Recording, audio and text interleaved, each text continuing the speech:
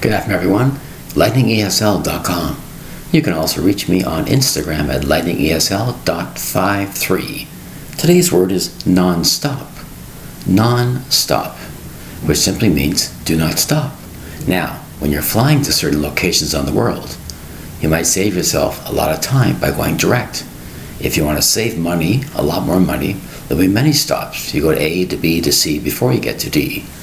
A non-stop is non-stop flight from A directly to your location. That is non-stop.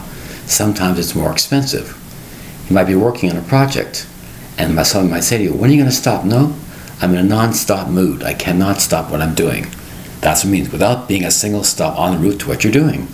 That's what it means by non-stop. Or a flight is non-stop. The word is non-stop.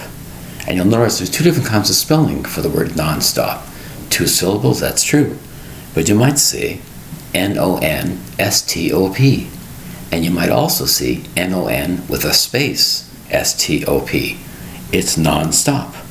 Primarily, it's 2 spaces. It's non-stop. A flight from A to B. So remember the word non-stop. It's a continuous flight between A and B, non-stop work, a non-stop attitude about doing something. You don't want to stop writing this, writing that. It's non-stop. You might say to yourself, I'm watching television.